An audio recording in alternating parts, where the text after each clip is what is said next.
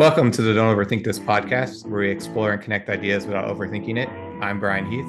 And I'm Ross Jackson. So, Dr. Jackson, I was wondering, I've been noticing in your posts lately that almost all of your titles are questions.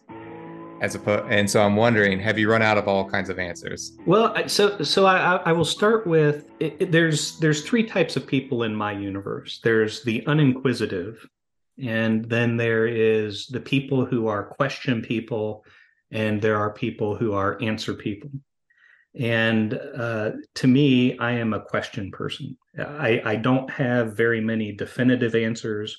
I don't tend to offer people solid solutions. I'm much more engaged with these are the types of questions that humanity benefits from asking. So, how about you? Yeah, I think it's interesting. The question, yeah, obviously I ask a lot of questions and ask people questions, but I feel like I tend to try to lean more towards answers on some topics. If anyone asks me anything in particular, I'm sort of this him and haw, I think a lot, and say, well, it's hard for me to know the answer to particular things. But I would say in general, I probably try to lean more towards, like, at least in the post, providing a perspective and sort of, in my mind, the don't overthink this sort of mindset is just try to put something on the page, which I think you end up doing anyway. You have your question title, and then you obviously make a statement. It isn't just like endless questions in your post. So anyone who's out there who hasn't read them, it isn't just like endless questioning from Dr. Jackson on your posts. I think that I sort of make a point is the nicest thing anybody's ever said about any of my writing, Dr. Heath. So thank you. Well, yeah, I think, and I know we've talked about that at least privately. I don't know if we talk about podcasts, but writing every day has, I think, improved my writing. I know you've talked about it improving your writing, and I would say I think you make more of a point now than you've ever made before in your whole life. How do you feel That's about that? that is sadly true, and I think it reveals more than I wish. So you put forward, I think, an interesting comparison against deep expertise and broad experience. And I think that one could make connections with what we were just talking about and that area. So what to you is more important, deep expertise or broad experience? Yeah, I go back and forth on that, and in the post I hit on that, and I think it gets to some of the question answers, as you sort of said. At least for me, I think broad experience is probably more important or more valuable from what I've seen, just because I think it provides more options. Obviously, you can make a huge bet on a deep expert sort of thing, right? And you could be like, I'm going to go deep into, pick any top. It could be golf, or it could be, some sort of obscure nuclear physics problem. It could be, anything. And you go super deep into it. And if you become the best of the world and the world values that, then that's fantastic for you. Like you obviously can do a lot with that. There's a lot of opportunities with that. But if you happen to pick wrong and no one cares about it, or it turns out that there's like 20 other people who are better than you, no matter how much you try, then you're never going to be, you're never going to be able to be on top. And so, at least for me, I think the broad experience provides options and is more of a robust like strategy.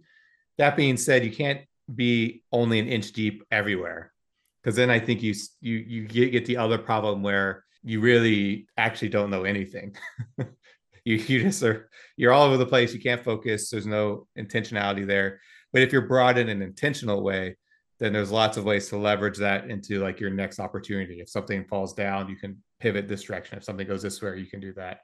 But I also think it applies in how we think and explore elements of things and how we understand things. Because if you know lots of different things and lots of different stories or analogies or principles, you can start tying things together in unique ways. And to me, that's valuable and interesting. And that's where maybe creative ideas come from. And so I really think if I had to pick one, I'd pick be more broad.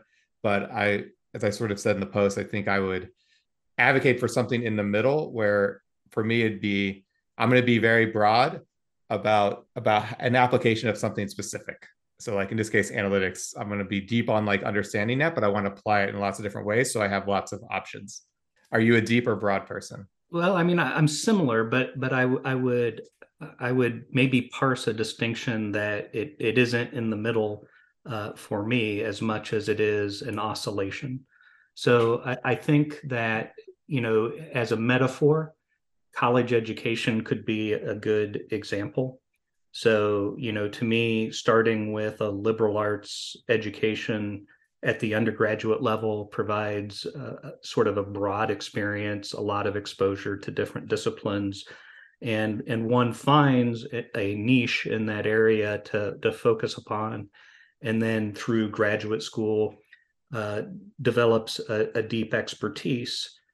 And then this is sort of where then I would oscillate back to the broad experience, which you alluded to, is that I think that things become more interesting and more powerful when you then use that deep expertise within areas of broad experience. So, I certainly have a lot of background in business and economics and organizational theory, but a lot of the dynamics of business aren't really all that particularly interesting to me, or certainly less interesting to me than, let's say, societal dynamics. So to me, it's sort of, what does organizational theory, my area of expertise, say to the sort of broad experience of how do societies organize and make decisions and work together or work against each other. So to me, I find it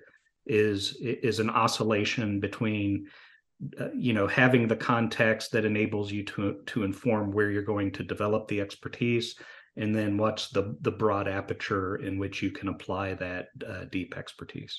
I think the oscillation makes a lot of sense. One thing that, as you were talking, I was just trying to think about how are people in general maybe receive this. Do you think anyone else thinks about this stuff as much as we think about it? Do you think we're overthinking it in many ways?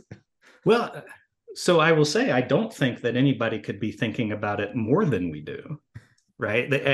There, I mean, there's an outside limit. We only have 24 hours a day, and I know that both you and I have foregone sleep to interrogate deeply these things. So I would say that the majority of people, just by the mathematics behind this, have to be thinking about it less than we are. Do you think that's why our listenership has exploded as of recently? I think it is. I think that they love the irony of us overthinking while giving the advice to not overthink. Yeah, it's something I've been contemplating is as we're talking about this, and we obviously, when we put together the blog as well as this podcast, we were, almost telling ourselves not to, like, a lot of the point was to tell ourselves don't overthink this and just sort of do it. And so we're sort of putting it out there. But I do think that the things we get into probably, it can be a bit of a niche space. So I wonder, as we're exploring and thinking about these things, there's obviously, I find value in doing this, is having to chat with you, writing a post. It's just like intrinsic value it gives me. I think it helps us have better conversations, us better explore things. Do you ever have a desire for this to be bigger than what it is, or for more people to accept it? Is there any, like, do you ever get pulled in by thinking like, boy, I'd love for more people to sort of know this and know my name or know what we're doing? Oh, certainly not. I would like for it to stay exactly as obscure as it is, but infinitely more lucrative. So if we could find just one patron that is obscenely wealthy, and we still just banter in obscurity but make a lot of money, that would be fantastic. I read this post today, not one of ours, but it basically was So a good saying, one. yeah, yeah. That's why we're talking about it, because it's much better than whatever we do. But it was hitting on that base, making the argument that pop culture is dead, and that pop culture was like a mass media thing primarily that happened when, like, television and radio and those sorts of things made things popular. And because there's only so many channels, right? It was like 3 channels that you could get stuff on, and so, like, whatever was there was popular, and that created this, like, pop culture idea. But now there's infinite channels and infinite obscurity, and sort of like a reversal back to pre mass media days. It just made me think of, like, for us, and what's that mean for finding, like, an audience of people who enjoy this type of content, and the fact that we could even put it out there is interesting. Yeah, I tend to. I certainly understand the demise of pop culture. I see it a lot in the sort of diminished role of water cooler discussions where people would talk about who shot JR from Dallas or skits from Saturday Night Live, and by and large, vast majorities of people were watching the same thing and had context, and that certainly has been fragmented to the point where we really don't know what any of us is watching on YouTube or streaming service or who knows what. So I would concur that pop culture is, if not dead, hibernating. It makes me wonder what future business analogy and speak will be. So I think it's in a lot of times you hear in like leadership analogies and things and business analogies, things about war and sports. And so I was curious if you think that those analogies are overdone, or what do you think the future analogies will be when people try to connect and work together on these areas? Especially because you in one of your posts you mentioned that you go to war with the army you have. Yes, Curious well, what you think the future looks like there. so I think that war and sports metaphors are compelling and people will use them. I will say I have less concern with sports as a metaphor because most people have direct experience to some form of organized sports, and they can understand the metaphor through direct experience. In the 1950s, when war metaphors were really prominent in organizations, and also many of the workforce, a large proportion of the workforce had direct military experience through World War II. I had less concern with the war metaphor because they have direct experience that helps them navigate where the metaphor breaks down. But with the all volunteer force, I mean, I think less than 2% of the US population has any military experience. So the compellingness of the war metaphor will probably make it sustain, but fewer and fewer people will have direct access to where the metaphor breaks down, and I think that that's problematic. I've heard in some places where they try managers and leaders will try to get away from using sports and war metaphors, and I see them massively struggle to come up with any sort of other analogy. I've seen them try to use fashion. I've seen them try to use other things, and just it's an interesting struggle. It's like the language that we use is sort of like falling apart as the culture is evolving. Yeah. I mean, sort of like I did, right? When I talked about whether it was better to have, broad experience or depth, I used the education cycle as a metaphor, and all of us have received some level of compulsory education. So, to me, the education progression is a viable metaphor because it's accessible to most, if not all, and it's one that has, I think, legitimacy. The key to a metaphor is it needs to convey what we don't know or don't understand in means that we do. So, to me, as we become increasingly fragmented as a society, the key to good metaphor construction is to look for whatever rapidly diminishing points of sort of universality that exist in our society, education being one. Would you say that good metaphors are accurate and helpful? I think that good, I would never frame it that way. So, I, so to answer your question, no. I don't know what an accurate metaphor is because, by the very fact of it being a metaphor, it's not factually true. So, by definition, I think, all things that are helpful are good. So that definition of helpful isn't necessarily useful. To me, I would frame it more like an effective metaphor is one that is engaging and transformative of the way that people think and act. Yeah, I brought up the helpful versus accurate because you wrote a post about a four box. You have accurate and inaccurate, helpful and unhelpful. And you wrote about how a lot of analysis might be accurate but unhelpful. So that's what I was trying to tie that together in some quirky way. But I agree. I don't know if it exactly works. So I tried not to overthink it, but maybe I did. Yes. So I think, right, you hit in your comparisons for consideration something that I think is interestingly related to this all, at a macro level. And you indicated that culture evolves, traditions do not. And I wonder if you could expand upon this for our listeners as it relates to organizations and societies. They always talk about this culture work within organizations. And I don't even know what that means. I think you try to find out what it means. It's really challenging because I think culture just happens. It is what it is, and it sort of continues to move forward.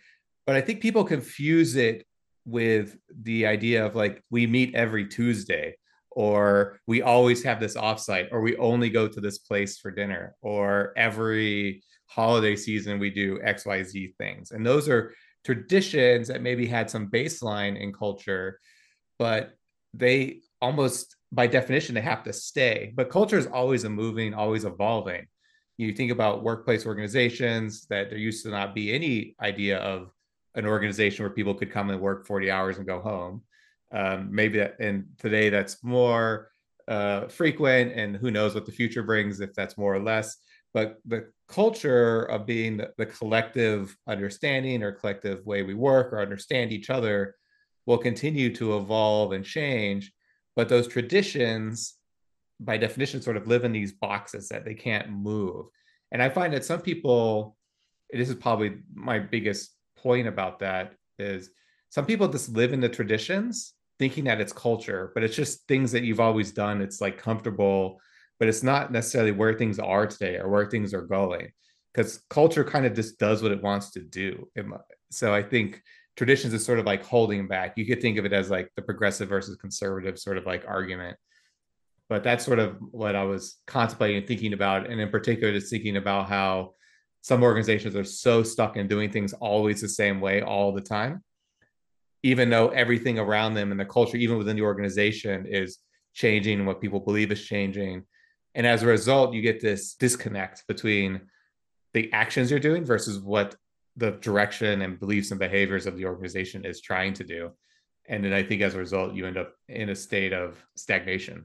Yeah, I think that, the notion, I like your notion of the traditions that organizations perpetuate.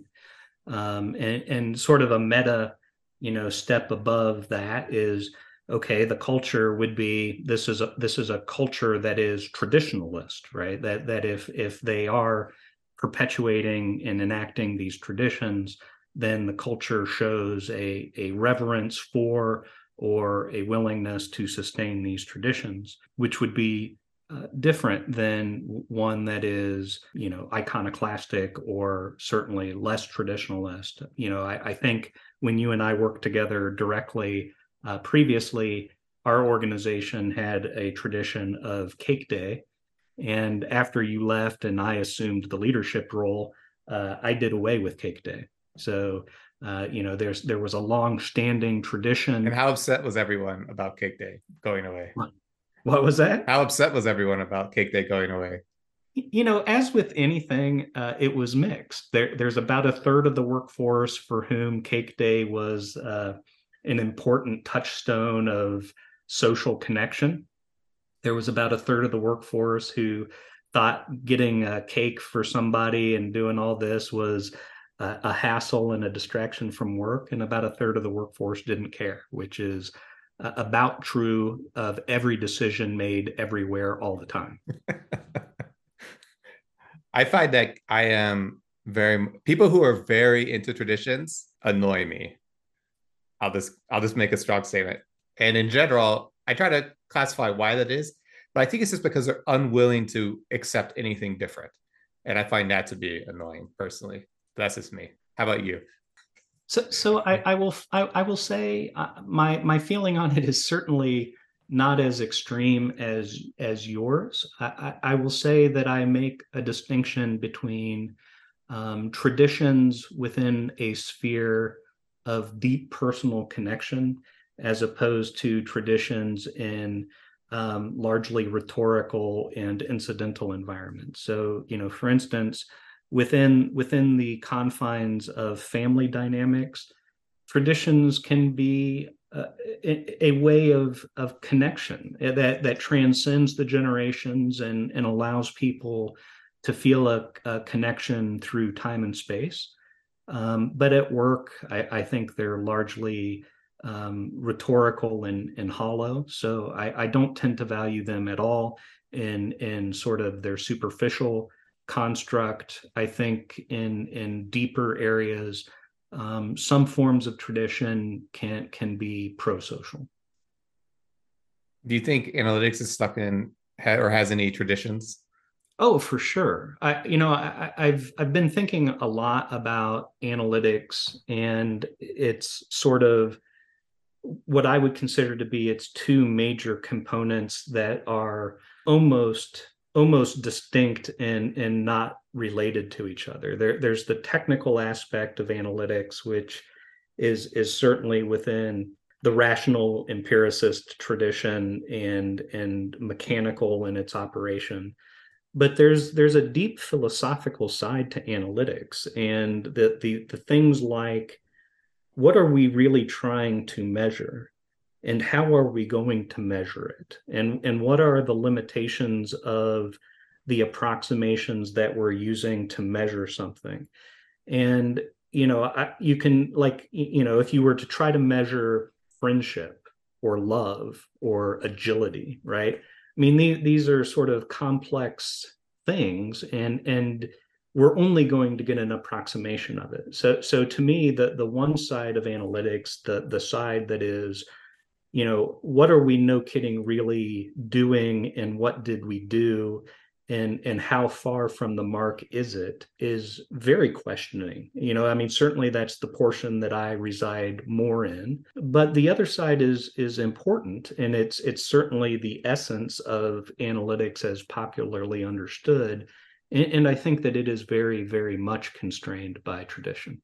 There's definitely this tradition aspect of how you do the analysis, how you think about data, that sort of stuff, getting stuck in, I think, the weeds on certain things. I can give an example. I Yeah. mean, this is one that I really have a hard time wrapping my head around. I've been in multiple dissertation, thesis, paper reviews where somebody will say, well, you can't have research questions and hypothesis tests in the same research. And in my head, I'm thinking, well, I mean, that's a bizarrely arbitrary thing. I can ask questions that I want to interrogate and also accumulate data and test them and do both. I mean, it's absolutely easy to do both in the same work. In the fact that somebody sometime made this rule that says, in order for the study to be considered legitimate, it can't have both. And then there's people who dogmatically enforce this rule. Seems to me absurd. I mean, every time I come against it, it's like this is human foolishness at its most glaring, because it's within a group that should be the best able to critique the stupidity of this position. So with all that observation and tradition and stuff, you've also made a post saying that it's the best it's ever been for data and analytics. Do you think this is one of the key hurdles? Do you think this is the next phase? Do you get even better? I do. I think that as people sincerely question what they do and why they do it, that we get to progress.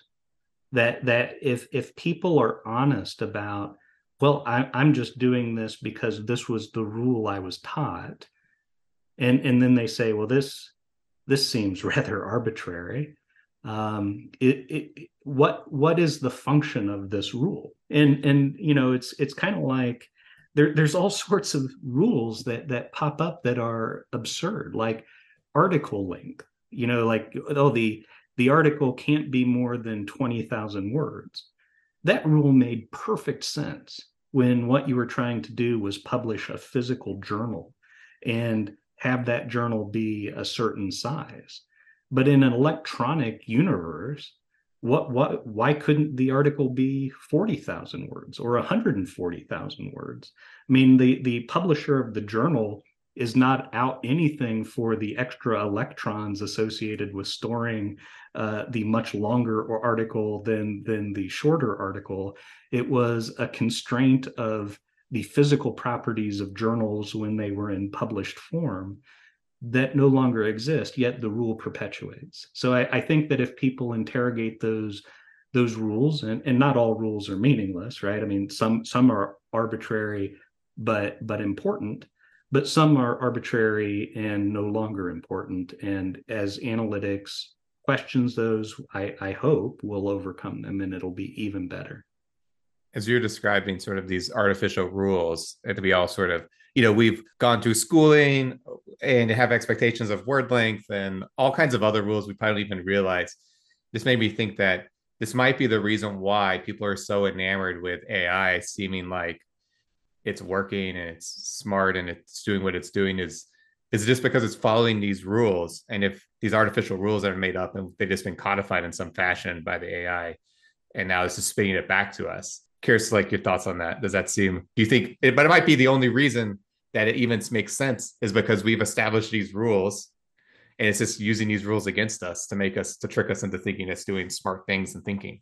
Yeah. I mean, I think, I think the risk of AI is that it replicates, right? I mean, it's based on the material that it's being trained on. The vast majority of material that it's being trained on, assuming that it's just collecting everything and running it, is certainly going to be sexist, because until at least the 90s, everything was written in the masculine voice. He did this, right? So, the vast majority of material that it can be trained upon has inherent inequities in it, and the AI will replicate those inequities. So, and people like what is accessible, what is familiar. So if it generates things that they like due to familiarity, that will inherently sustain the status quo. Yeah, I think some of the best thing we could do sometimes is just ask some of those questions of, is the status quo good? Why am I doing this? And maybe, even though this is a don't overthink this podcast, maybe people should try to at least think a little bit about asking some of these questions about why things are the way they are.